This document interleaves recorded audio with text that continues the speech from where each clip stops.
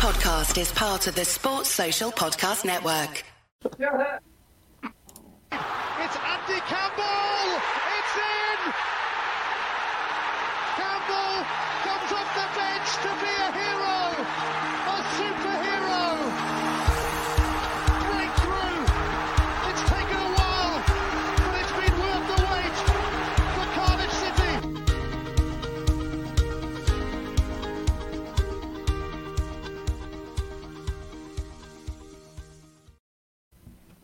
Hey guys, I'm Si. Welcome to Ace Podcast Nation, the home of the Andy Campbell Football Show, and this is episode number 54. The show is live on Facebook, YouTube and Twitter, hopefully. Ace Podcast Nation is also the home to many great shows and series featuring top guests, expert analysts and more. So please give us a follow on social media and of course subscribe to the YouTube channel. That's the best way and the most direct way to support the channel, the show. And you can find the links to all of those fantastic things in the description below and in the end credits at the end of the show. And of course, you can find the show's social media pages at AC Footy Show everywhere. Instagram, Twitter, LinkedIn, the works. And of course, as usual, I would like to thank our sponsors. Give a big shout out to Black Diamond Sport for all their support. They're a global sports agency which represents sports stars around the world. For more information, you can visit their social media pages, also in the description and in the end credits. And a massive thank you to Darren Rolson and Bespoke Financial for sponsoring the show. And we're just going to have a quick word from them before we get going. My mummy and daddy have been talking about life insurance. It sounds like something to protect my brother and me, but I don't really understand. Then my Auntie Louise told Mummy about Bespoke Financial Teesside. She said they're a local company who helped her with her life insurance. Mummy got in touch, and because they're based locally, a man called Darren was able to come to our house. He was really friendly. Darren stayed for a cup of tea and made it all really easy to understand. He said that life insurance will protect our home and family if anything bad were to happen. Like if Mummy or Daddy got sick, then we'd get enough money to take care of us, and our house would be paid for so we wouldn't get taken away. After an hour, Darren said goodbye and Mummy and Daddy seemed a lot happier. Once it was all sorted, we could all relax and watch a film together as a family. I don't know why they didn't do it sooner.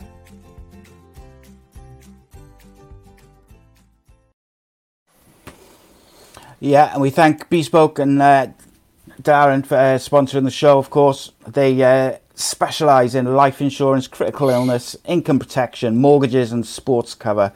So, again, big thanks to them. So, as we get along to it, and we're going to talk football and lots of other stuff, I am delighted to welcome, first of all, my usual co-host, the goal collector, the fox in the box, Mr. Andrew Campbell, ex-Cardiff City and Middlesbrough legend. How are you, mate? I'm good, mate. Yeah, very. I've been looking forward to this one. This is a show which it's like the People's Champion that our guest tonight has been. Is just everyone's desperate to have you on, mate. So I'm really excited for it, and I can't wait for all the questions and all the feedback and some of the stories because I've heard and I've seen good things. So I'm really excited. Indeed, it's going to be good. So of course tonight's guest. Thanks for that, Andy. That's all right. Good build up, that wasn't it? That's the nicest thing you're going to get for the next hour and a half. So tonight's guest, of course, he started his professional career at the biggest club in the world, Manchester United. He cut his football. Didn't play for Liverpool, did he? He cut his footballing teeth under arguably the greatest manager of all time in Alex Ferguson, and then he went on to win titles and the Welsh Cup with the biggest club in Wales, and has also been a manager himself, making over 200 appearances in the Football League, played for Republic of Ireland at various levels. We're delighted to welcome Mr. Derek Brazil. How are you, mate?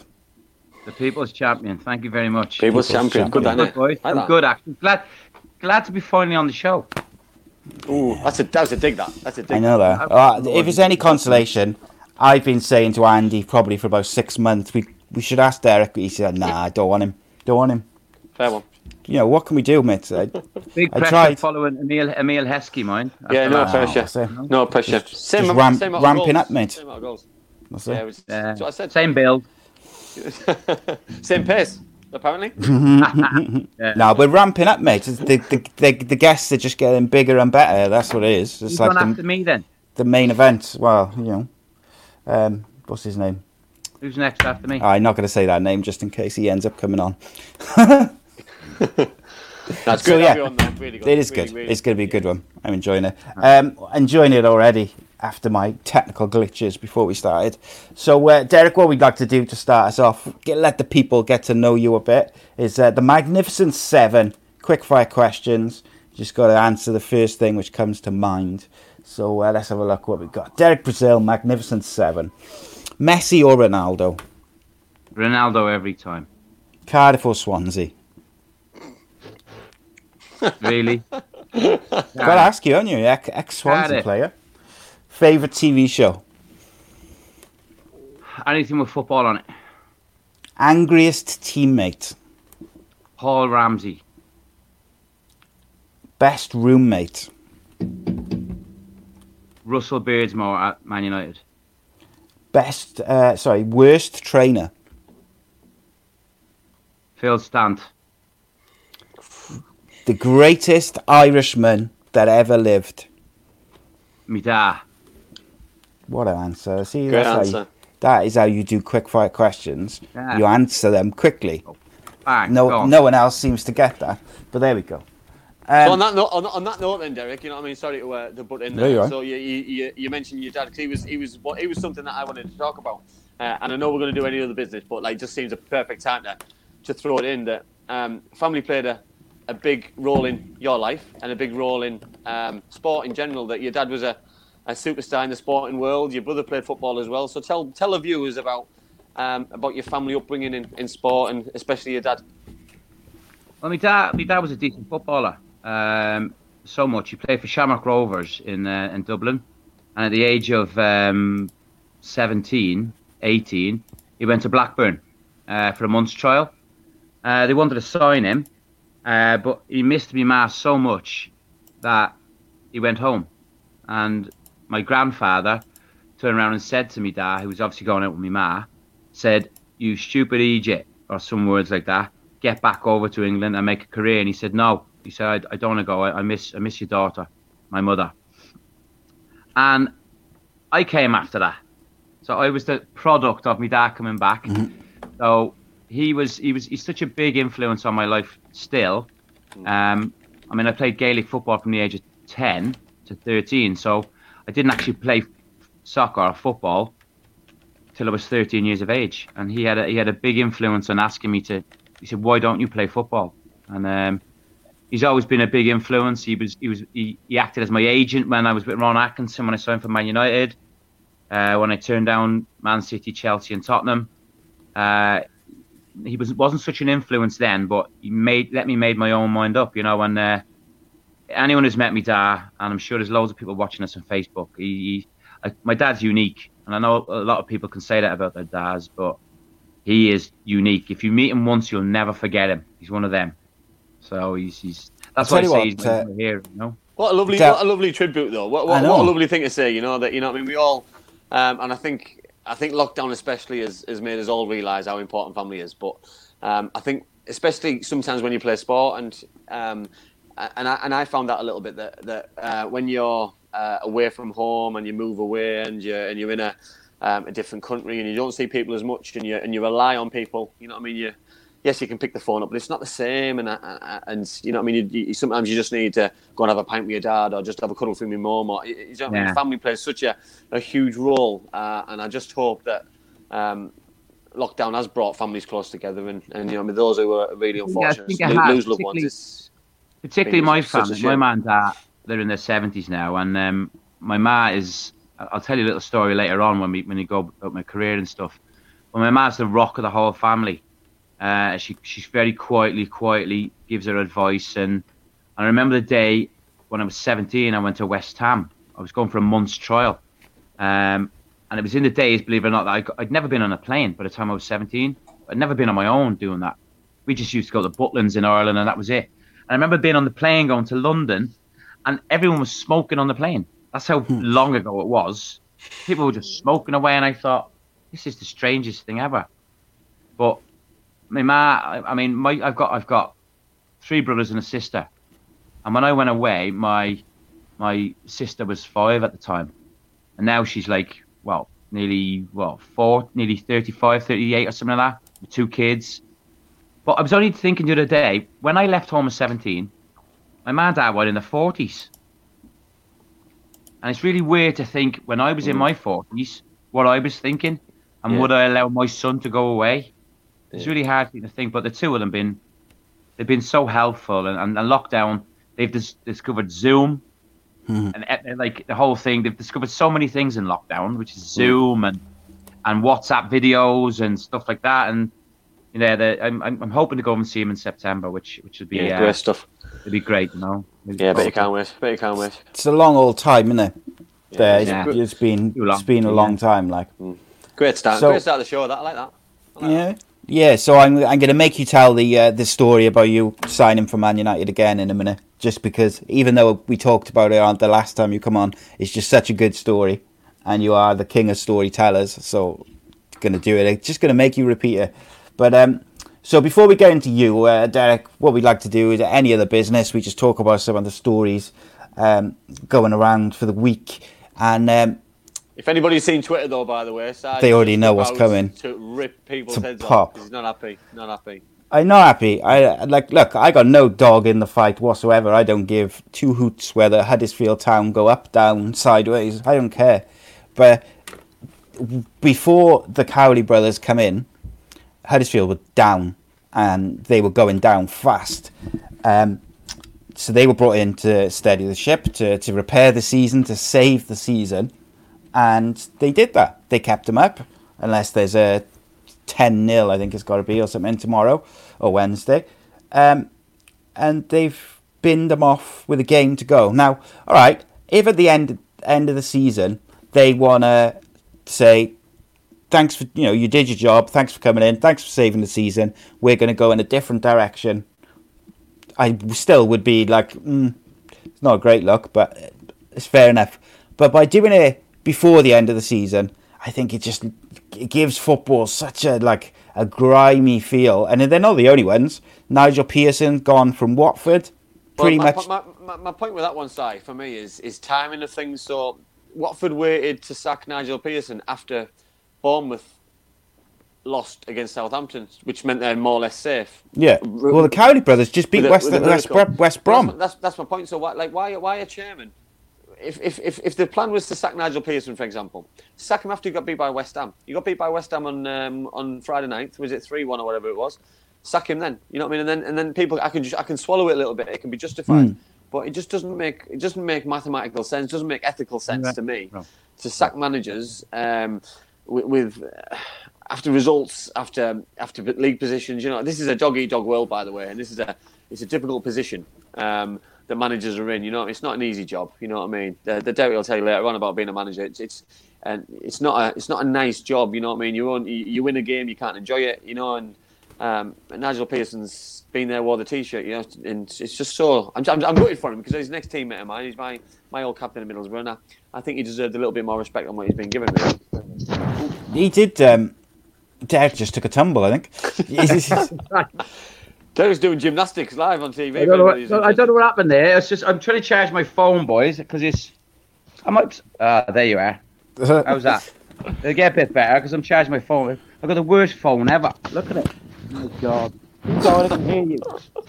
So what I don't get about it, the Nigel Pearson thing and the Cowley brothers, is I think they deserve a bit more respect than that for the jobs they did. They kept their respective clubs up, and the thing is, what was the need to sack him yesterday before Wednesday in Huddersfield? What possible difference does that make other than it's going to probably irritate the fans and the team, the players? Yeah. Because the players obviously were still playing for him because they just beaten second in the league. I totally agree. I think it's just all-round bad luck. And then they've made an approach for Leeds United's under-23 manager, who's also the assistant manager. So it's clearly they're looking for a new manager to play a certain way. But I don't feel as if I feel like they could have waited until after the season was complete. it's 2 days. Just give them the respect they deserve. I think you can look at the positives as well, though, for the Cowley brothers. I think Lincoln City did a great job. Huddersfield, I see what they've still done as a success. They've saved the club from, for me, was sure relegation. So I'm sure that they'll get another opportunity next time around, and I'm quite positive they'll get a really good job. There's quite a lot of jobs coming available. Bristol City, Birmingham. I'm not sure what's happening in Middlesbrough. So there's quite a few jobs which potentially would suit those two down the ground, and then they go from there. So there's still. I think the glass is still half full for those two, and I think they've got an opportunity to progress, to be really, really good managers, and see this as a stepping stone rather than a negative. Yeah, and like I said to you yesterday, and it'll be interesting.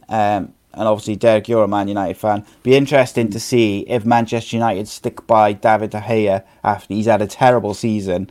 And the fact is, he's stuck with them for 6 years, 7 years of him being not very good, him being the player of the year every season. Will they show him the loyalty, which I know he nearly left, but since that fax machine incident, he's kept his gob shut and he's just gone with it, and he's been exceptional. Now, this season he's been rubbish. Will they show him the same loyalty? I don't think so, but we'll see. What do you reckon, Del? To be honest, right, I've listened to TalkSport on and off today, and there's more talk about what De Gea did than actually giving Chelsea credit. Yeah. So it's like, De Gea's done this, De Gea's done that. I think no one wants to be a goalkeeper, do they?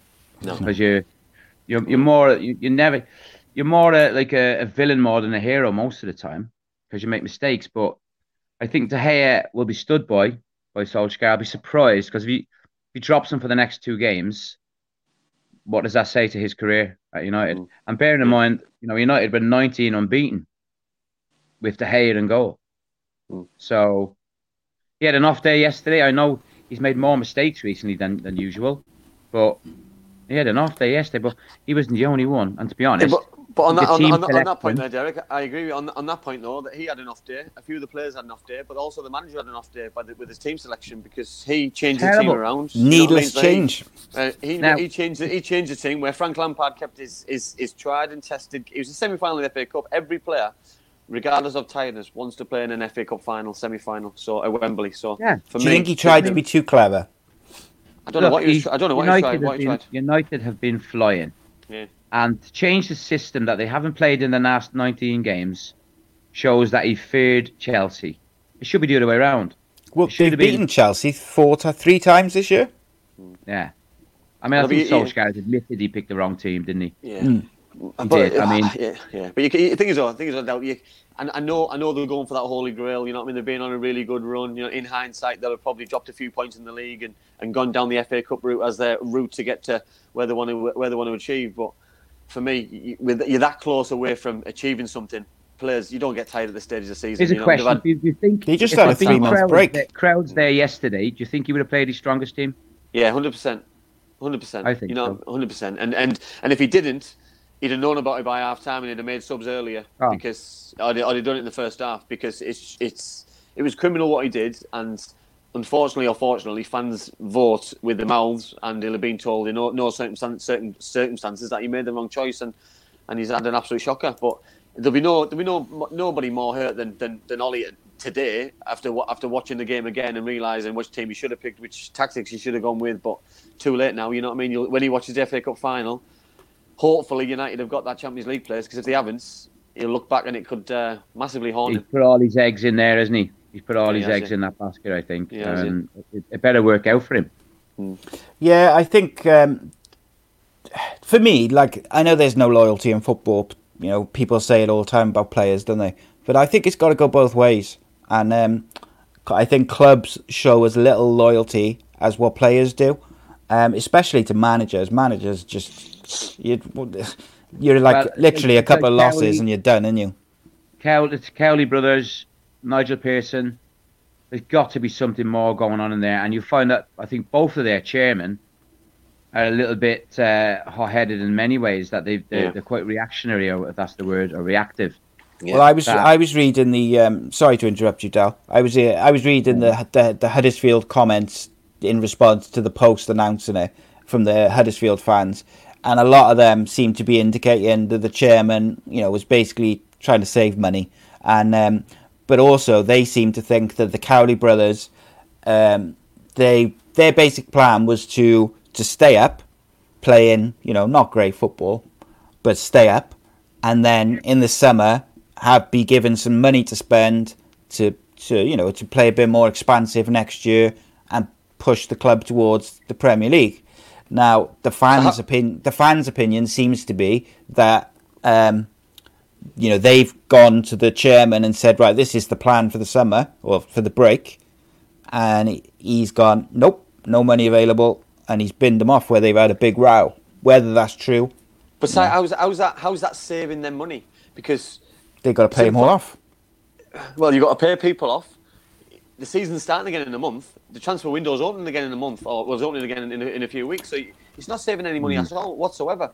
And if that's an excuse just to get rid of a manager, for me, I think he deserves a little bit more respect. They both do, in terms of when he took over that job, they were absolutely doomed. They were bottom of the league. They had no points. They hadn't won for probably a season and a half. You know what I mean? It was drastic. You know what I mean? He had no players. It makes you think that the decision was made before the West Brom game, because they've gone and beaten West Brom 2-1. I totally agree. Makes no sense, does it? Totally agree. So the decision has been made maybe 2 or 3 weeks ago. And this is where it looks a bit laughable, though, because the chairman then is probably hoping that they get beaten that game, because then the decision is justified. Got an excuse. When now it just looks the most stupid decision ever, because next season Huddersfield could do a bit better. Of course they could, but you know what the Championship's like. You know what I mean? We've all watched it for years, and we've watched it very closely. But you've got to speculate to accumulate. And you've got to spend some money and buy the right players in this league to emulate. Because you look at the teams coming down next year. Norwich, if they don't sell, they're going to be strong. Villa, if they'll sell Grealish, get 50 million quid in, and probably invest that back in the team. Bournemouth will probably keep the whole squad. You know what I mean? They'll probably lose a few players, but they'll keep the right nucleus. They're going to be strong, those 3 teams. And then you've got... it's going to be the hardest league ever. That's why it's the best league ever to get out of. The top 10 teams in top 10 to 12 teams in the league have all had chances of getting in the playoffs. So that's how strong the Championship is already without them coming down. Well, here's a question for you then. So before... I'll go deep into lockdown then. So when lockdown finally came and got us... Did you both think that on Wednesday night you'd be talking about Cardiff City getting in the playoffs? No. Honestly, no, I didn't. I thought because having watched them, I watched them every home game. Obviously working there with Gary Bell. Yeah. Having watched them every home game, they were kind of just drifting mid-table towards the end of the season. Yeah. And then they come back. I've seen a few of the players before. During lockdown, out and about, and I think the first result they had was Leeds, and they beat them, which was a shock, probably to the Cardiff City players as well. Then we go to Preston and beat them. Then I think we drew a Charlton at home. So that initial impetus is kind of given us that. If we hadn't beaten Leeds Leeds and Preston away, 2 tough games, we wouldn't be in the position we are now. Oh no, I totally agree. And it's given us that impetus straight away to hang on. We're in that position now. Let's hang on in there. Bear in mind we've had what? 2 defeats? Is it 2 defeats since the Charlton game? Yeah, one, isn't it? That's only one. Isn't it only one? Blackburn and Fulham away. Oh, Come on, boys. Fulham, of course. Fulham, yeah. Fulham away, yeah. Research, boys. Research. Yeah, I think defensively, you know what I mean, the needs, you know what I mean, I looked at the Middlesbrough game at the weekend, and for long periods they looked like Middlesbrough were never going to score, but then all of a sudden it's just switching off at the wrong times, and the Fulham game, you know what I mean, getting bullied by Mitrovic, you know what I mean, and for me, and I've said this on the show on the Friday, that they're my biggest danger for me, you know what I mean, regardless of, you know what I mean, because Wednesday is it's not D-Day at all. It's important because you're going to get in the playoffs, but that's when the real pressure stuff starts and the real games come to, because the big players have to step up. Then there's no point getting in the playoffs and then crumbling. Look at the 4 teams above us. Sorry, you say look at the 3 teams above us. Say West Brom do win and go up. The 3 teams above us in terms of Brentford, Notts Forest, and Fulham. I look at that and I think, okay, maybe, but we've got to be at our top form. to Can't beat make any either of mistakes. them over 2 legs and win the game. I mean, those 3 teams in particular have been better than us all season. Yeah. Brentford So is the it would one for take me. a big. I mean, I was hoping Brentford would win on the weekend, that we would get West Brom. So was I would I. fancy us against West Brom over 2 legs. Yeah, so would I. Well, I think they're not in very good form. You know what I mean? So I think they've had a terrible lockdown. Sorry, I'm back, boys. They've had a terrible lockdown. Go on. They've had a terrible lockdown, and I just think it was just a one. Well, hopefully it's not a one-off result for Brentford, because you know what I mean. Because then it's they're going to have a. I think the pressure got to them a bit. They did, but then the pressure is going to get them in the playoffs as well. And same as Cardiff, you know what I mean. The games notoriously in the playoffs aren't very good games, but with no fans there, the good players are stepping up a little bit. And I seen Cardiff at the weekend against Middlesbrough, and attacking wise, Lee Tomlin. I just thought they were excellent going forward. I thought they were fantastic breaking away, counter-attacking football. Mendes Lang. I just thought they were really, really strong. And but they need that more and more and more. Forget Wednesday. Wednesday's important, yes, but it's moving forward. It's the playoffs, because they're definitely going to get there over the week. My worry is that Cardiff lose Wednesday and Swansea win, but I think luckily Hull are pretty much. I know mathematically they think they can stay up, but they're down. The problem Hull have got to win 3 or 4-0. So they've got to change their tactics. They can't sit and defend and nick a goal last minute, because it's no good for them. They've got to go and attack. And the problem they've got is when they attack, is they can't keep anything out. So they've got to they're in a catch-22 situation. 1 goal for Cardiff, and you've got the win and the draw. So it'd be such a Cardiff thing to do, though, Going back to your question, Andy, is that before lockdown, did I see us in this position? If someone had said to us before lockdown, you've just got to beat Hull at home in your last game to get in the playoffs all day long. God. And we're in that position now. And you know what? Every single player would have as well, Del, because every single player would have dreamed about this scenario, because they were so far off. They weren't playing great. They weren't playing with confidence. They probably didn't look as fit as they've done. So lockdown's done them some serious good. You know what I mean? I look at some other clubs that don't look as fit. Joe Rawls, for example, he looks like a man possessed, running all over, getting stuck in, winning his battles, and obviously he was struggling with a hip injury. So it's the little things. Harry Kane, you know what I mean, in the Premier League. So I think with our players, Andy, with our City boys, it's on any day.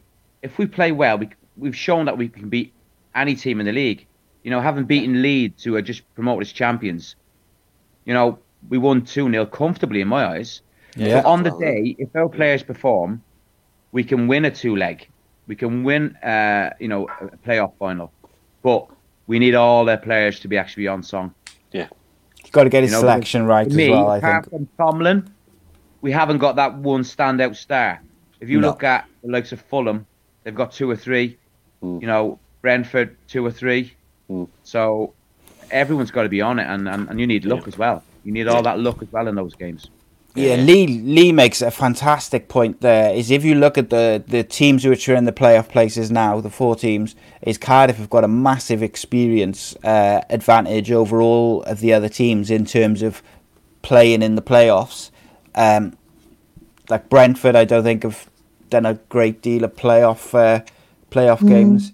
So you'd like to think that will help. But it's on the day. It's getting the tactics right, getting the team right. I was very, very happy to see Josh Murphy come on early because of an injury and score 2 goals, because he has taken some grief. And even on Saturday, when there was a few people on like Twitter giving him grief when they announced the substitution, and they was tagging him into it, abusing him, and he was going after the game. He was liking all the tweets which people had abused him in, which I thought was quite funny.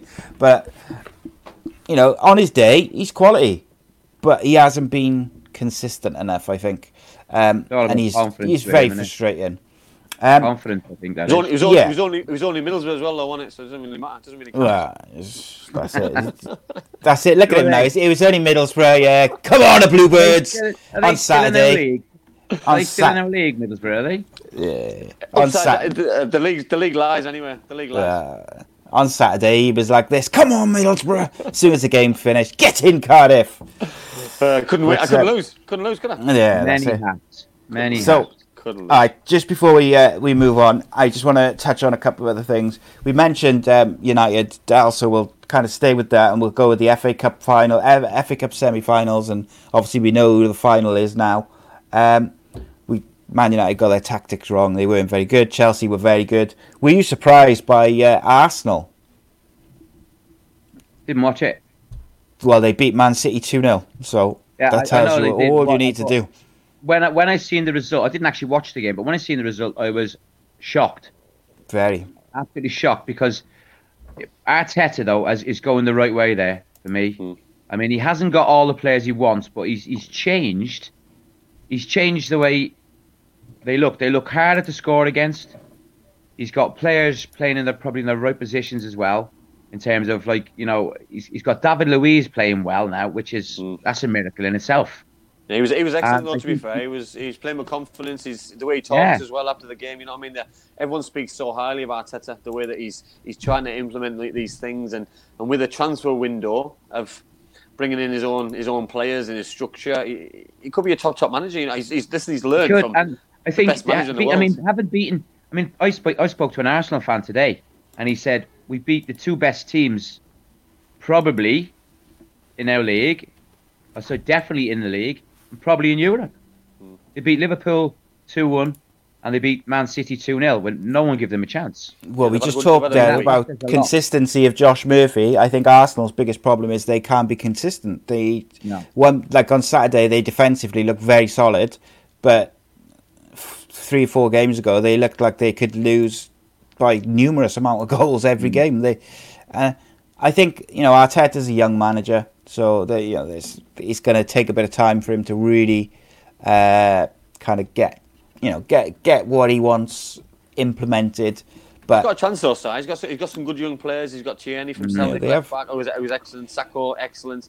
If Aubameyang, if he stays, he's got. He does need to shift a few, Andy. Yeah. He needs to shift a few so 100%. Yeah, but get a bit of money, because I don't know where the money's coming from to actually get some players in. Yeah, he has to, but I mean, the same thing again though. If you would never expected them to be in the FA Cup final, in the semi-final. So I mean, he's got himself in his first year as a manager. He's in an FA Cup final against Chelsea.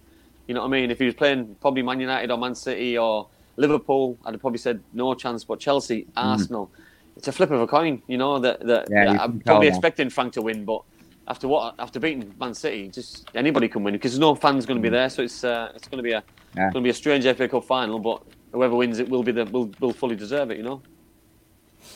Yeah, 100%. And in one word, we'll start with you, Andy. Who will win the FA Cup final? I can't say that and then say Chelsea, can I? So I've got to say Arsenal. Derek, who will win the FA Cup final? Chelsea after extra time. Shout. So our next story is, and I want to ask you both this question as ex-professional footballers.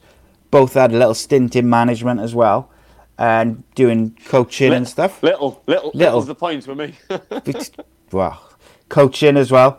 But so Jude Bellingham gone to Dortmund, following the likes of Jadon Sancho, Rabi Matonda went abroad, and other British youngsters who've gone abroad at a very young age, rather than in Bellingham's case going to United, but in any big Premier League club. So my two-part question really is: one, is it a good or a bad thing? And two, is this something that the big clubs should be concerned by? And Derek, we'll go to you first, mate. I think first of all, at that age, at 17, it's a very brave decision by him to go over there, because not just that he's going to be playing in a different league, he's going to have to probably learn the language. He's probably going to have to, try and adapt to a different style of play. He's probably looking at the Jadon Sancho route. He's probably looking at that because Bellingham could have had his pick of 5 or 6 top clubs in the Premier League. Yeah. Now, it's a big gamble for him, I think, to go out there. But he obviously is a confident boy. Whether his family's moving out there with him in terms of his parents, because I know his dad was involved in the whole negotiations. His brother still plays for Birmingham, doesn't he? Yeah, so But by the time he signs like a 5-year contract, is it something like that? 4. He's still only going to be what, 22, 23? It's crazy, isn't it? So if he does Crazy. well, then I'm sure Birmingham have got sell-on clauses as well. So time will tell whether it's a good move by him. We look at Jadon Sancho. They're on about 100 million for him to come back to the Premier League. What a gamble he made by leaving Man City. Then Man City wanted to keep him. Left Man City. Now going to come back for big bucks.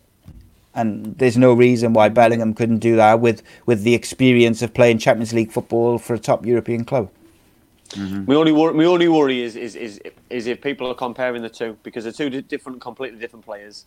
And to think then 5 years' time that Jude's going to come back and be worth that kind of money. I hope he is, because he's an English player. He's obviously going to put himself in the shop window.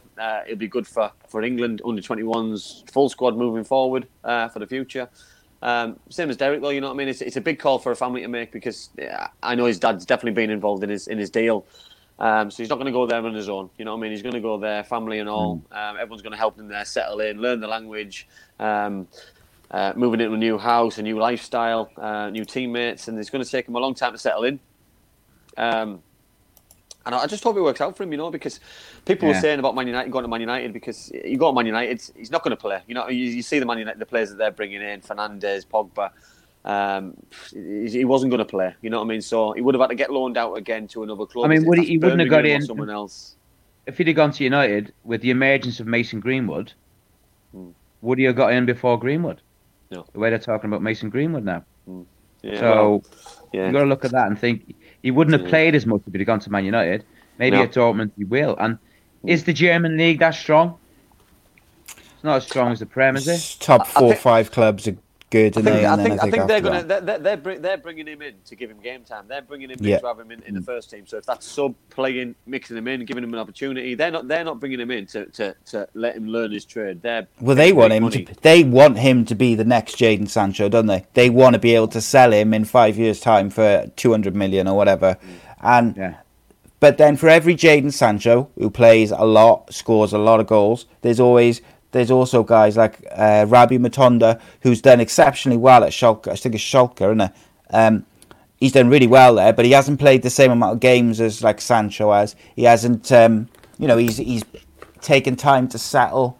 But again, brave decision to go out to foreign country, gamble on your own ability, gamble on the fact that you'll settle and this, that, and the other. So, do you think it's a good or a bad thing in terms of Premier League clubs? Should they be worried that these young players more and more seem to be choosing to go abroad rather than sign with them? I think it's a good thing that players are wanting to broaden their horizons, learn a new language, have a different lifestyle. I think that's a really good thing to do. I think as a young player, because he may never come back to England. He might love it out there. He might excel. He might go to another country. I'll show that one. There we go. But he's played in the Championship. He's played 45 games or whatever he's played in the Championship this season. He's had a really good season. So I think he's earned the right this year, after playing as a 16-year-old all the way through, to have a go at the Champions League or have a go at somewhere else. So I hope it works out for him, but time will tell.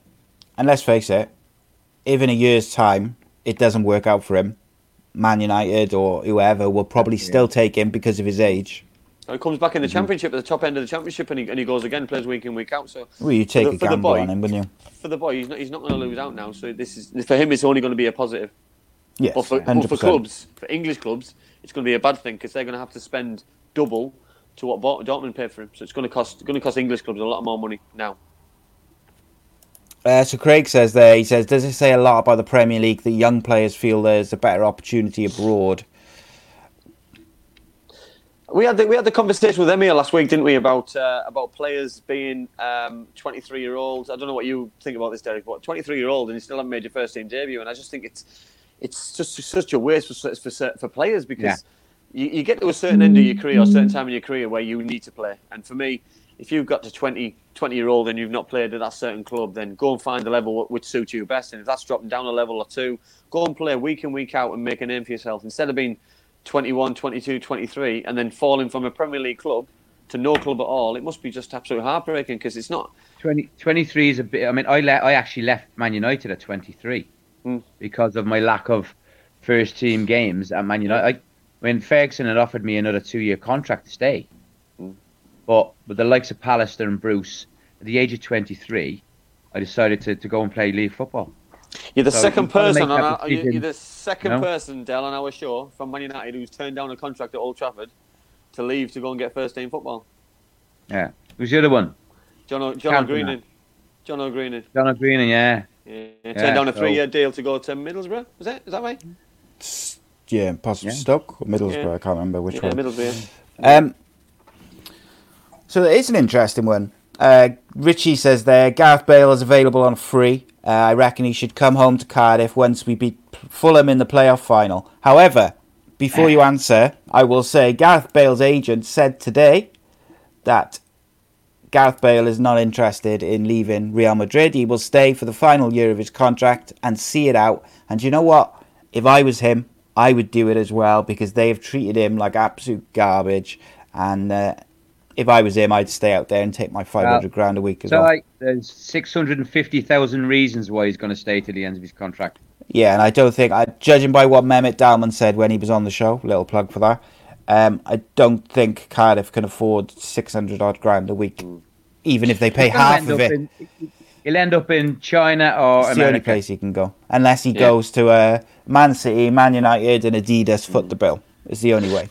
But you look at the story, though, fellas. For me, it's just an impossibility. And it's like, why would he want to put extra pressure on himself? The career he's had, he comes back to the Premier League, he comes back to a Cardiff, he comes back to where Man United. He's going to have so much pressure on him, to expectation to go and play well, score goals. Where for me, he's earned to finish the season at Real Madrid, have another year earning the money he's in, living in his villa, living in the sun, and then going to America, Australia, and just seeing out the rest of his career in the sun and just enjoying his life because he's earned that right. Because for me, he should be enjoying his football now instead of you just know he's not, and that's the biggest shame for me. Kelly makes a good point there, though. If he does see out the final year of his contract, he will not be fit for the Euros for Wales, which I think he does care about. And also, James says China have put a wage cap of 50 grand per week, so that could knock that out. And also, Gaz said on the YouTube chat that Bellamy did it. However, I think the Bellamy one is slightly different. Number one, Bellamy wasn't on anywhere near that amount of money. And also, in the Bellamy situation, Man City were happy to foot a large portion of the bill for that initial year, whereas Madrid won. If they get rid of him, I think they want him off the bill completely because of the amount of money that he's earning. And also, you're talking, I think Bellamy was probably on like 100 grand a week. So you're talking Cardiff may have had to find like 30 or 40 grand, whereas Bale's on, I think, 500 grand a week. Something stupid. He earns the most money per week from a wage for any footballer in the world. So there's not many Premier League clubs who can afford that kind of money, regardless. No, that's why I said Man United, Man City. I think are the only two who would be able to. But I think Gareth Bale's Cardiff supporter as well, though I believe, because he's from Whitchurch, isn't he? But you know, it's a pipe dream, I think, isn't it? I would honestly, if you gave me the choice between having Bale or Ramsey for Cardiff City, I would take Ramsey over Bale. I know that seems stupid, but I just think Ramsey's a really special player, and I believe the Juventus only signed him on a free so they could flog him for 15 million in the next window. I think that was their plan all along. But there we go. Anyway, how has the lockdown treated the Brazils? Let us find out. Hated every minute of it, to be honest. Apart from when you got to speak to me. Well, yeah. Apart from like the podcasts and stuff like that, and speaking to family, because I'm on Facebook, obviously, and I've seen so many people on Facebook going, "Oh, I love lockdown. I've stayed in. I've reevaluated myself and all that." Mm-hmm. I swear to God, I'm looking and thinking, stop lying. You hate as much as everyone else. I actually hated it because I'm an outdoor person and I'm a people person. I absolutely detested it. It was like, it was what it was, lockdown. I was going nuts. Going so nuts that like I dyed my hair blonde one day because I was bored. And other days I'd sit in my window and sing to people out the window. It was just horrific. And anyone who can say, oh yeah, fair enough, you can say like, oh, it was great to spend time with your family and stuff. I mean, my daughter lives with her mum. Obviously we're separated, and I didn't see her for like 4 weeks. Hated it. And she's 10 years of age, and her birthday was in lockdown as well. I hated everything about it. I mean, it was just, I understand, the amount of work that people do, and key workers and people who've worked in care homes and haven't seen their families for 12, 13 weeks. For me, it's been like life was stopped. Did I explain that well enough there? I just felt it out, and it was. I think it's all right. That's good. Yeah, but that's the thing, Del, for me. Social media, it plays such a role in people's lives, and sometimes it can be such a lie and such false hope, and I look at it, for me, if it wasn't for the nice weather or better weather what we had, it would have been even worse, because if this was in the winter, it would just be an absolute nightmare. Having young kids, having to tell them that they can't go outside, looking through the window, having them in the garden, it was just an absolute nightmare. And when you see people, I stuck to the guidelines as strict as I could, and when you see Boris Johnson telling me that I'm allowed to go out for a 1 hour exercise a day, I did, because that was what I'm told. So when you see people going for 3 hour bike rides, 4 hour bike rides, well, that annoyed me a little bit, because I'm doing what I'm told to do, and I'm doing it because I want to get out of this as soon as I can. So when this dragged on longer than it should have done for me, that's because everybody didn't do what we should have done, and that winds me up a little bit, because obviously it's not gone away, and it's not going to go away for me for the foreseeable. So I'm just hoping that everyone can stay as safe as we can, and we can just move on and get some proper normality back. And I mean proper sport, proper family time, proper mingling with friends, and just get back to a life, just a life which is normal, and not the new normal, because the new normal is not normal. Yeah. It don't help that they keep changing their mind, though, does it? Do you know what I mean? The new Derek Brazil hair is not normal, so we'll just go with it. It was a lot blonder than this, but I think, I don't know, it was just something just to do, because there was no football on the telly. I watched so many stuff on box sets and stuff, and with my girlfriend, she just watches like cookery programs and people doing up houses. I'm like, oh my god, I can't be doing with it. I can't be doing with it, and it was just horrific at times. Yeah. But the good thing was, when you said about social media, I found myself getting in touch with more people through either ringing them, people I hadn't spoken to in ages, FaceTiming them, and that was nice to actually reconnect with people and have time to do it. But when I have too much time on my hands, I'm a pain in the arse, boys. I've got to be fair. I get very restless and stuff. So, Del, you mentioned social media then. I'm going to skip right ahead. You open the door, so I'm going to smash it down. Are you glad that there was no social media when you were a player? Definitely. Why? Definitely, because, well... And camera phones. Oh, listen, I go out now, and if I meet people now, they sometimes say, can I have a picture with you and all that, which is great. I never refuse people.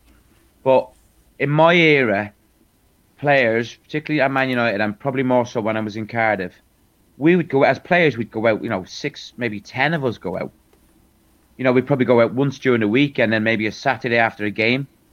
And, not that we'd get up to anything bad, but it was just, people can take photographs and make things up about them. Yeah. They could change the narrative and the context, exactly. Can't they? I could be, imagine years ago, I'm married at the time. Someone says, can I have a photograph with you, with a girl or something? With me, if that was Twitter now or something, you could just make any story you wanted up. Just like that.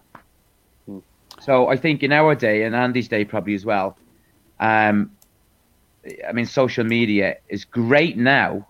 And I think the lockdown has showed us social media can be used in the right way. But back in our day with the Cardiff City boys, there's no way you would want social media. Mm-hmm.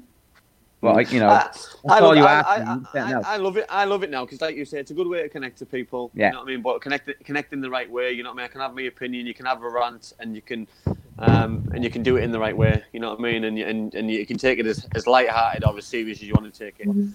But going back to your point there, if you know what I mean, we could have gotten the pub on a Sunday afternoon, and all it takes is somebody taking a photo of your table and seeing 7 or 8 pints, and there's you on an all-day bender. You know what I mean? But that's just one drink, and then you're going home, and it's just everything's portrayed to be something else. The difference between your day and our day, those 7 or 8 pints were probably ours. Yeah, I know they were. Yeah, they were probably ours. So.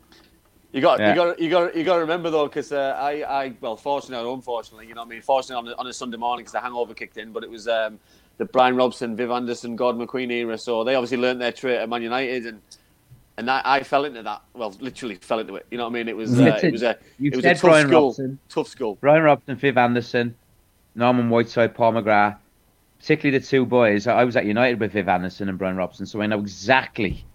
They loved the Sunday session. Yeah. So, and they used to grab youngsters in and go, come on, you're all right. Because you used to look at them and go, these are top lads and all that, you'd go. Yeah. But what you didn't realise was they were off on the Monday and you were in training. Listen, we used to get a phone call on a Sunday morning from the gaffer. The gaffer used to ring a Sunday morning and say, we're all meeting in the Black Bull in Yarm on a Sunday. So we meet there at 11 o'clock. We'd stay there till about 4 or 5 o'clock. He would leave. He'd stand up and leave. And his last advice to everybody would be, make sure you're in training tomorrow. And then you get to training tomorrow, he wouldn't be there. He'd have he'd have a day off because he's the manager, does what he wants. And Robbo was great, wasn't he? Did you get on with Robbo? He was like a dad to me. He was absolutely amazing. Yeah, he was and I mean that, like a father figure. He was, you know what I mean. On and off the pitch, he was great, and you know what I mean. He taught me the best and probably the worst about football and about, you know what I mean, the socialising and stuff, because it brought like the togetherness that I saw, you know what I mean, from a young boy going up to until I left the club, was just amazing. And he was a hero off the pitch for me, and a hero on the pitch because of. I mean, I was from the age of 17 to say 23. That was the years that I knew Robbo, and obviously he was, you know, England captain and obviously Man United captain and stuff. And I mean, he was such an influence on all the youngsters, not just the first team, but his influence on all us youngsters. He always had time for you. He'd always come and see how you were and what you're doing, drop you hints and stuff and all that. But he was brilliant, Robbo. I absolutely loved him. Yeah, I love him. He's just amazing. He had a huge impact on my career. He gave me my debut, and when he I've never made a secret of this. When he left Middlesbrough, something left me. You know what I mean? It was just I was heartbroken, and you know what I mean. It wasn't the same. So it was just it was a really, really sad day. Derek, you mentioned there about back in the day there was a drinking culture, and I don't think that was unique to United. There was just a general thing, and I mean, even when I was so what am I now? I'm 40 next year, so like even when I was playing sport in my 20s, you're older than 40. No, even when I was playing sport in my early 20s. There was still like a drinking culture everywhere, just in in amateur sport and that. But like back in your day, there was there. These days, it's changed. Do you think it's a good thing or a bad thing that culture has largely gone within the squads and the teams? Because for me, I think it builds such a togetherness that I wonder whether it has an impact on how team spirit is. Generally, listen, don't be fooled. Teams now, they still have a good old drinking bonding session. They just do it in their mansions. It's somewhere private. It's somewhere that the players are. There's no one else, and they'll sit down. Not on our day where we'd end up going to the wine press in town or the bank or whatever. But the difference now with the drinking culture and be able to do that. There's so much more at stake now. Players are on 15. Average players in the championship are on 12 to 15 grand a year. A week. 12 to 15 grand a week. Whereas we were on 400-500 quid.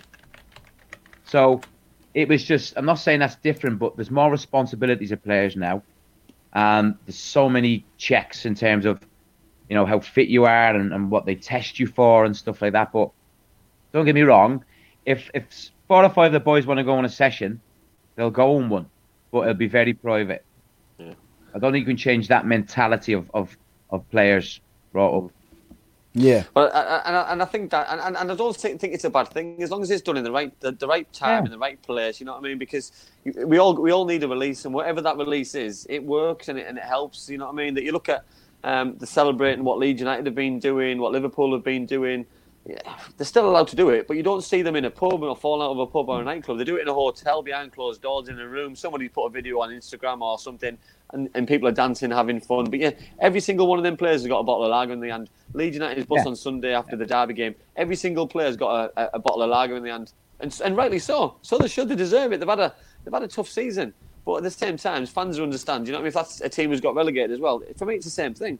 Players are allowed to have their own time and the downtime, and however they decide to do it, as long as it doesn't affect their performance and their ability to go and play, and they're willing to go and play, then for me, I'm all fine with it. Indeed, 100%, mate. So, Derek, Donna Perry says, can you tell the story about you, Lee Sharp, Keith Gillespie on the bus where you had a photo taken, which became your avatar pic? Wanted to ask at the time, but didn't want it to appear nosy. Is it after 9 o'clock? Just 9:30. That was taken last October in Bulgaria, where we went for 4 days, Man United Legends game, and we'd had a long journey on the bus, and then we had a night out after the game, and then I couldn't find, literally, we couldn't find our hotel, so we stayed out, and we had a few drinks. So we had about an hour's break. You know, and you know what ex-players, Andy, you'll tell you, when you get together, you know, we're in their 50s, some are in their 60s, and you just think, wow, I'm out again. I can just let's have a drink. Now, how long can I stay up? And you stay up till about 7 in the morning, and then you're on the coach to go somewhere else the next day, and someone tapped me and called, I think David May threw something at me. So I turned around like that, half asleep, and then someone took a photo and obviously sent it to me, and that was my avatar. So it was just me just trying to be young again and looking about 90. Excellent. But it was probably Keith Gillespie and the boys' fault really for keeping me out, because I wanted to go home about 12 o'clock at night. Yeah, right, you did. What got my dance moves up, boys? James Costley asks, what was the best moment of your career, Derek? Best moment of my career. Apart from this. Yeah, well. This beats it all. I mean, it's the pinnacle. Best moment of my career. It's difficult to say that because I've had quite a few. I mean, representing Ireland was amazing, and having Jack Charlton involved as, you know, he was involved in the B squad when we beat England 4-1. And Jack Charlton was always around the place, and, you know, God rest his soul, he was an amazing man, him. Tell people, Derek, how important it was for you. You know what I mean, being a proud Irishman to represent your country, because you know what I mean. For me, it's a pinnacle of your career, isn't it? For me, he was a god in Ireland. They absolutely loved him. I mean, to the point, I've heard some of the stories recently, but the Irish people absolutely. Now you know what the Irish people like at times. They're very wary of the English people because you're from the mainland, right? But Jack Charlton's come over there, and to actually an Englishman to manage Ireland and to take him to the tournaments he did do and capture the imagination of Ireland fans in particular, absolutely revered, to the point that he could fish anywhere in Ireland. He didn't need a permit. He could just go where he wanted. Never paid for drinks because he'd sign cheques, and the landlord would never cash the cheque in. He'd put it on the wall behind and frame it. Never bought for a drink in his life. But in terms of him, he brought a winning mentality to Ireland, the Ireland team. And he had some good footballers in that team as well. No, decent footballers, but he had a system. And his system was to get the ball as quickly as forward and play in their area. And he was such a top man to know, and to be able to play for as well, even though it was in the B internationals. Great man he was. And I think the tough thing for you though, Derek, at the time when you came through, especially the Ireland team, how strong that team was getting as well, though. You know what I mean? How strong the group was, because I mean, it had a really, really strong group, and I do put that down to the manager. You know that he inherited a really good side. I think it was 1990. I played for the B squad, and we beat England 4-1 in Cork, and they had Tony Adams and people playing. And I missed out on the squad in 1990 by about 3 places. And I think if I'd have been probably further down my career at United, then I probably would have had more of a chance. Yeah. And that's probably one of the reasons why I left. In hindsight, Del, have you got like a bit of kind of I don't know, disappointment or frustration that you didn't make like the first team of the Irish, because you represented them at various levels, 21s, the B team, youth levels? Is there like a bit of frustration looking back, or are you're happy with the exceptional career that you had? Probably I'm very frustrated I didn't play for the senior team. Yeah, probably more so for my family. But I mean, look, if you get to put your national shirt on at any level, it's such a major thing for you. It's I can't describe. Andy could probably describe it as well. You can't describe it. It's a different feeling than making your debut for your club, or one of my better memories at Cardiff City is, they got promoted against Shrewsbury. I also don't think, Derek, that you expect it as well. And I know this might sound a bit corny and a bit stupid, but I think when you play football, you expect to play for your club because there's an expectation that you should do. But your country, for me, is that bonus.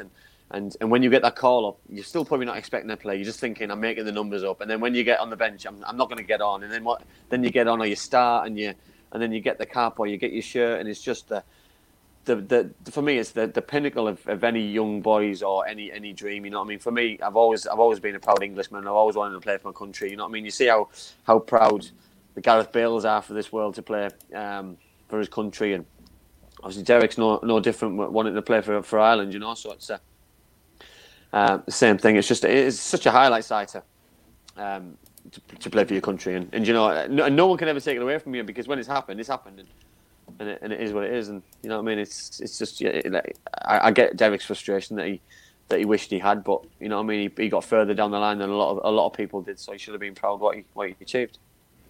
Yeah, I think Del's frozen up a bit there. So we'll go on. So one of the questions, and which I'll ask Derek now, is Lee asked Derek who's the biggest drinker he's come across in all the clubs that you've been at. And could they keep up with you? So I'll ask the same question to you. Oh, could they keep up with me? I think it was the other way around. I was fortunate to obviously be around the Brian Robsons, the Viv Andersons, the Gordon McQueens, the Paul Gascoignes, the Paul Mersons. You know what I mean? So there was obviously quite a huge drinking culture at the time within football when I came through, and you know what I mean. Socialising was played a big part, and it was play hard, party harder. You know what I mean. It was great. It was a really, really, really, really nice time to be involved and play football, because it was, you know what I mean. But you didn't want to not join in, because you didn't want to alienate yourself from doing that. But could I keep up with them? No, because they were seasonal pros at it. You know what I mean. You have your own little group, your own little crew where you go out, and it's a little bit more civilized, and it doesn't cost you as much money, and it's nice. But drinking and socializing had a huge impact in eras, and especially my era and Derek's era. But I still believe it happens now, because people need a release. Yeah, 100%. They just do it in the houses probably a lot more. Yeah, and they're in their own bars and things. Yeah. So just while we wait for Derek to come back in, we'll discuss what we're doing on Wednesday. So Wednesday's gonna be fun. I'm really looking forward to it. It's gonna be something different. I think because there's so much at stake for loads of clubs. If anybody doesn't know, we are doing a watch along to Gillette Soccer Saturday or Wednesday, whatever it'll be called on Wednesday. So obviously all the goals going in. We're going to talk about all the goals which are affecting the Championship.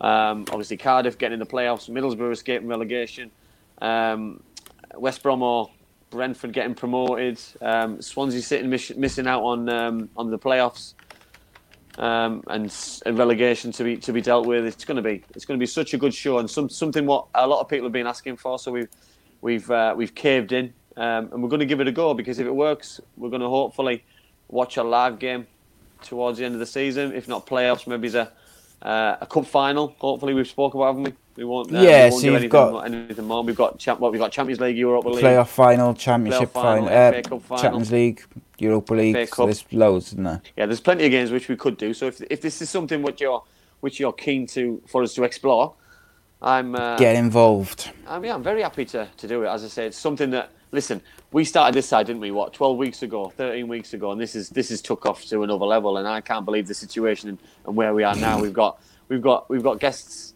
like Derek Brazil. We had Emile Heskey, Stewie Downing, Charlie Adams, Robert Earnshaw, Graham Kavanagh, Mehmet Dalman, Adrian Bevington. Apologies if I've missed you out. There's been too many to mention, and it's just and there's some great amazing. ones still to come as well, mate. Well, and the list we've next got few weeks. In the next month to 6 weeks is endless, and it's a credit to us for the hard work that we put in, and it's also a credit to you guys, because everybody who's watched, we couldn't do it without your help and support, and Wednesday is going to be hopefully to give some back to you lot. So, and we've got some good plans as well for a supporters evening as well, haven't we? So watch this space. Yeah, you got some fun stuff planned, ready for when the season finishes, and we got a few weeks of no championship. So we, instead of ending the Friday show, we're going to keep it going, but we're going to vary it up a bit. We're going to have a couple of guests. We're going to do some bits and pieces. So you just got to keep your eyes peeled. Lee's put a question on the thing. Stick it on, please. Listen, that does not surprise me one little bit. You know that I did hear a whisper when he took over that he wasn't interested in taking a penny. No, I heard he doesn't want the job next year either. You know what I mean? I think, listen, he's got a really good relationship with Steve Gibson. When I spoke to him 2 years ago, when I came down to watch Cardiff against Middlesbrough, he told me that, we had a good chat, by the way. He told me that there was one football club which he had a regret in not managing, and that was Middlesbrough Football Club, because he's had an amazing relationship with the chairman, and that was his only regret, that he'd turned him down that many times. I think he turned him down 6 or 7 times in his life, which is just crazy. So he never thought he was going to get an opportunity. And then listen, I do believe he saved my football club. I do believe that they wouldn't be in the Championship next season if it wasn't for Sir Neil Warnock doing what he's done. And he's had an absolutely amazing career. And I was absolutely devastated for him the way it finished at Cardiff City. So for me, if he can keep Middlesbrough up on Wednesday, which I do believe he will, and he wants to pack in and never manage again, for me that's a perfect way to go out. He's left his career, his season on a high, because he probably would have left Cardiff after the season, which could have been in the Premier League, it could have been in the playoffs, and that would have been a special season as well. So he's done exactly what he needed to, and what it says on the tin, because he is that good. 100%, mate. I think it didn't end great with him for Cardiff. So if he can finish his career by saving Middlesbrough, I think that's a nice way for him to go out. I think you are tempting fate. You are with Middlesbrough staying up, Cardiff are getting in the playoffs. You're trying to kill me. No, I'm not. Listen. I've got faith. Because there's method in me madness. You know, man. I've studied every eventuality possible. Every permutation. Cardiff City need a point. I can't see that not happening.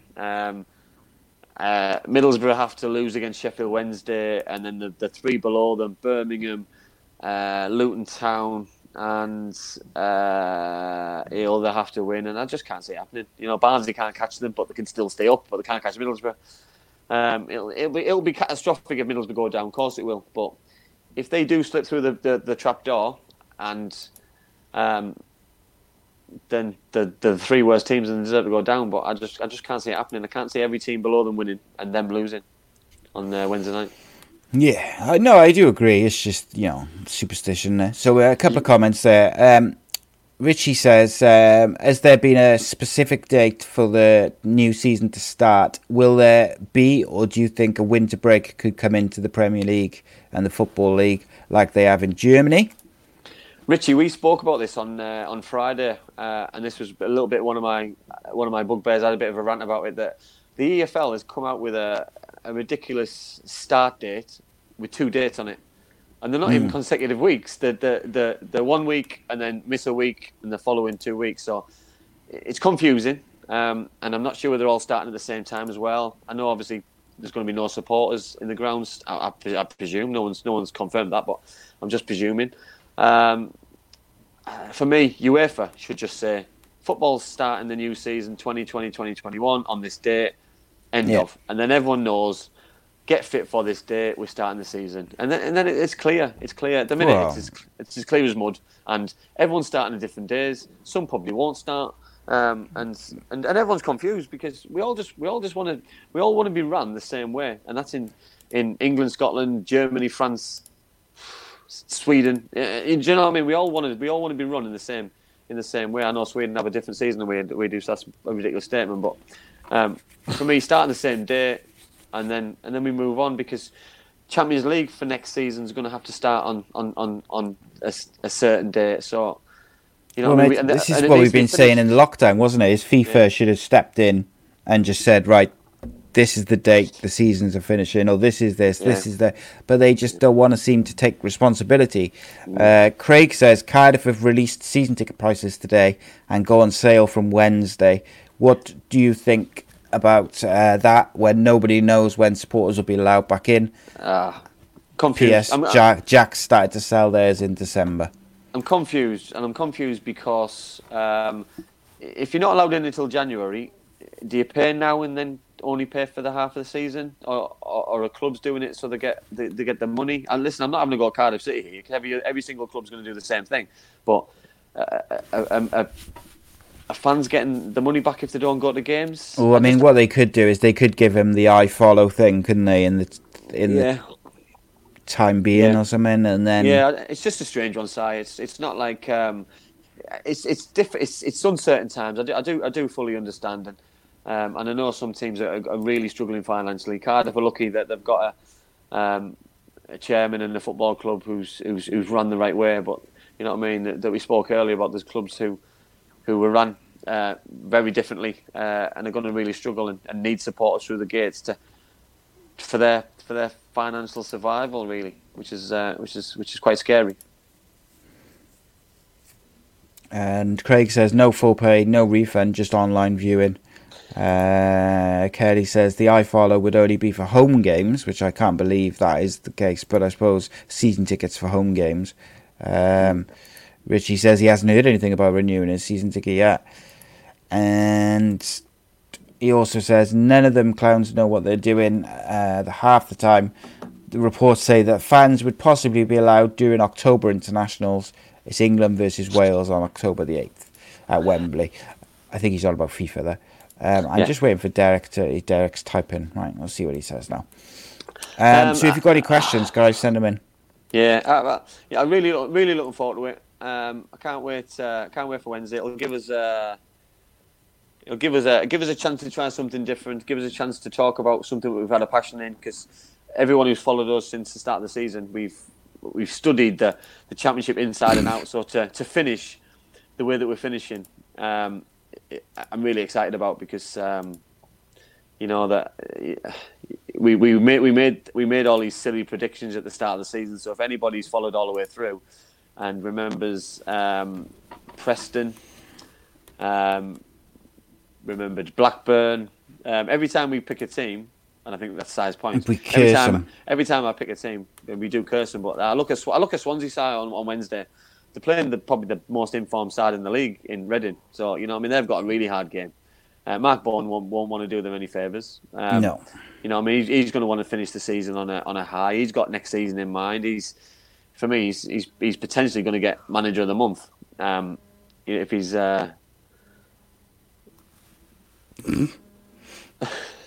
So Derek just sent me a message saying his phone blew up in his hand, so he can't do anything at the moment, and he won't charge it. It won't charge. He won't do anything. So he said he'll come back at a different time, which is a bit gutting because we were just kind of getting going and we didn't really touch on it too much of his career, which is a shame. But I figured there was some sort of issue because he kind of disappeared and didn't message or anything. So apologies because obviously that's twice in 3 weeks. So we've got technology, some, mate. Yeah, we've got some amazing guests coming. By the way, over the next few weeks. So we might even be able to announce next Monday's guest, Si, if I can. Yeah, go on. You crack on, mate. If I can get on me phone. Make sure you got it the right order though, because exactly. I think the one you told me yesterday was the wrong way around, but I might be wrong. Yeah, I think so. But I can't get my phone at the minute because Derek's trying to ring me. Is he ringing me?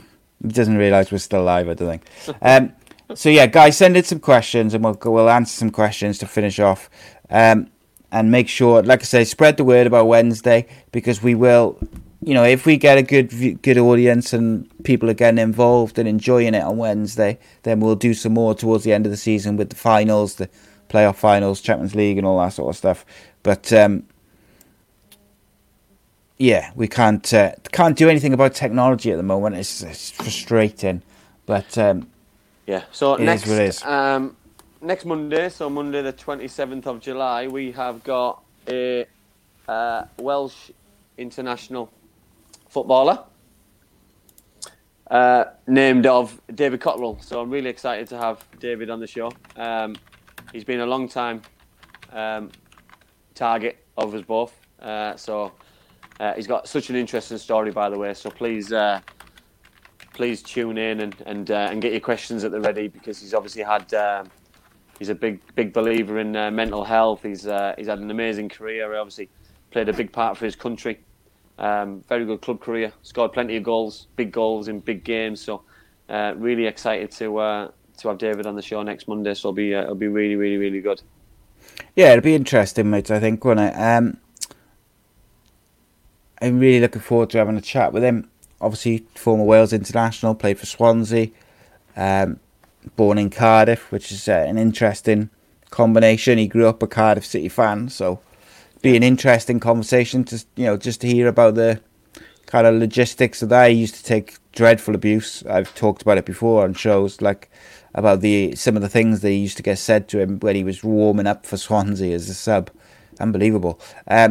Lee there says Cardiff have said if the stadiums are opened with reduced capacity, then season ticket holders will get priority. And also Craig says if you have to go into a self-isolation, you still pay. I can see the club needs to plan as the transfer window's open. I suppose they have got to raise money, haven't they? So, well, listen, they're a business end of the day. You know what I mean? Mehmet obviously came on and told us the situation the club's in at the minute, and it's a scary situation. So the club needs everybody's support, and that's the same as any football club, by the way. So you know what I mean? It's a Middlesbrough, it's Cardiff, it's Brentford, it's Derby. The world's in a financial mess, and football's no different, because footballers are still getting paid. They're still doing their job, but at the minute, football clubs aren't making the money what they need to survive. Yeah, spot on. They got to do what they got to do, I suppose. But it's the lack of communication and clarity, which I think people find frustrating. David Cotterill plays for Barry Town at the moment. Right, okay. James asked a good question. Yeah, I was just going back to that there.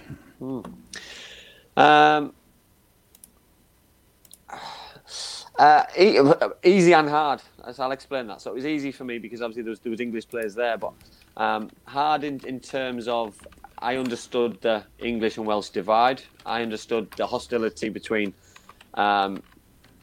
Cardiff and English supporters. So you know what I mean. But listen, if you run through a brick wall for a football club and you try your hardest going into every game and every training session, then supporters are going to respect you as one of their own. And I spent a good and very happy 4 years at Cardiff City, and I love the place, and I've got a really good relationship with probably about 99% of Cardiff City fans. So they've treated me well, and I've also repaid the favour as well. So, but it's difficult. I remember. I'll tell a story. I went to watch Wales against England at the Millennium Stadium in a World Cup qualifier, and I sat in the Wales end and watching the game, and England had a goal disallowed, and a few England fans jumped up around me and got themselves in a bit of bother because obviously it wasn't the right thing to do, and as the game was going on, it was 0-0 going into the last 5 minutes, and then Joe, I don't know if you remember, but Joe Cole scored I think he scored just before the end. It must have been about 88th, 87th minute to pop up and score the winner. And the amount of people who English fans just spotted around where I was sat was just crazy. And it was just like, listen, I was a proud Englishman. I wanted to jump up and celebrate the goal of my country, but I also had respect for people who I was with and respect for where I was sat to think this isn't happening, So I did the right thing, and when England scored, straight away I got up off my seat once things had calmed down and went out and celebrated in my own little way in the streets because it was just the right thing to do. But it was just, I think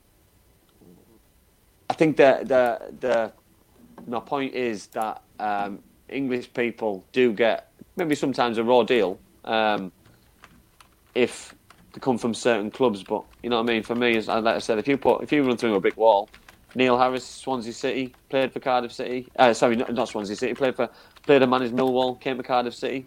You know what I mean. The fans adore him now. You know what I mean, because he's doing the right thing and he's working wonders for the football club. So you know what I mean. People's fortunes can be turned around very quickly. Indeed, they can. I got some more breaking news. Mr. Derek Brazil will be joining us on Wednesday for the watch along for a little bit, if that's all right with you, sir. All right, okay. But he said he sends his apologies. He feels very guilty that he was not able to complete the show because he was really enjoying it. So we'll say that hopefully we can work something out for Wednesday. Even if he doesn't join us for the whole show, he'll pop in and join us and answer some questions of the people. So yeah, spread the word so people can get their questions answered, and we'll talk some championship and watch Cardiff blow it in the final seconds. Whoever you support, come and join us. Just stick it on while you're watching along with the results going in, the goals going in, because from 7:30 kickoff, it's going to be electric because I'm guessing people are going to be down 1 minute, up the next, promoted 1 minute. Yeah. In the playoffs, the next, outside the playoffs, inside the playoffs, it's going to be an eventful evening because everything's to play for apart from the league title. Everything is to play for. Oh yeah, it's going to be good. It's going to be like our own little version of like Soccer Saturday or whatever, Sky Sports News, isn't it? So it'll be interesting. See if it works. See if people are interested in it, and if they are, we'll keep doing them and extra content and stuff. And it's a good way to do it. And there's other ways we can do it as well in the future if people do like it, whereby I can watch one game, you can watch a game, we can have Sky Sports News on as well, and we can we can do whatever, innit? Or we can do watch-alongs for Cardiff games, Borough games, like you say, it's loads of stuff. But plenty to do. So it's all thrown me a bit there with Derek having to leave prematurely, which is a shame because I was enjoying it. But can't do much about that. Unfortunately, technology is what it is. And it's completely out of mine and Andy's hands, unfortunately. But yeah, it is what it is. Subscribe to the YouTube channel, guys. Spread the word. We've got lots of really good guests, and I think it's the next few weeks are particularly good for Welsh football fans. Whisper it, don't tell anyone. Yep. But David Cottrell next week. Massive. Yeah, and they only get better after that. Massive thank you to Black Diamond Sports as always, and of course Bespoke Financial and Darren Ralston for sponsoring the show. Really appreciate their support and time. Wednesday, 7:15, mate. Yeah. Live at 7:15. Yeah. 7:15. We'll be here live. Facebook, YouTube, Twitter. Subscribe to youtube.com/HPodcastNation. And Kelly just guessed, is Gareth Bale coming on the show? Maybe. The growth, the rapid of the growth, potentially you probably will. At some point he will be, I'm sure, because that's where it's going at the moment. It's getting ridiculous. Thank you to everyone who's tuned in. Again, apologies. Technical hitches cannot be helped, as Richie just said in the comments, but still frustrating and still disappointing. So thank you all for joining us, and we will see you Wednesday, 7:15 for the watch along for the last day of the championship season. My mummy and daddy have been talking about life insurance. It sounds like something to protect my brother and me, but I don't really understand. Then my Auntie Louise told Mummy about Bespoke Financial Teesside. She said they're a local company who helped her with her life insurance. Mummy got in touch, and because they're based locally, a man called Darren was able to come to our house. He was really friendly. Darren stayed for a cup of tea and made it all really easy to understand. He said that life insurance will protect our home and family if anything bad were to happen. Like if Mummy or Daddy got sick, then we'd get enough money to take care of us, and our house would be paid for so it wouldn't get taken away. After an hour, Darren said goodbye and Mummy and Daddy seemed a lot happier. Once it was all sorted, we could all relax and watch a film together as a family. I don't know why they didn't do it sooner.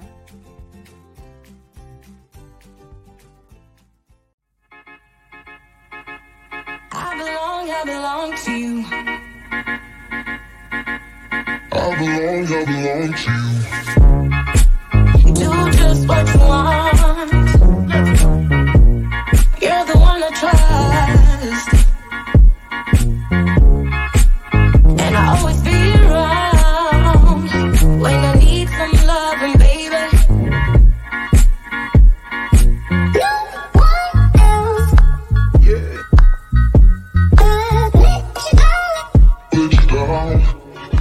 Sports Social Podcast Network.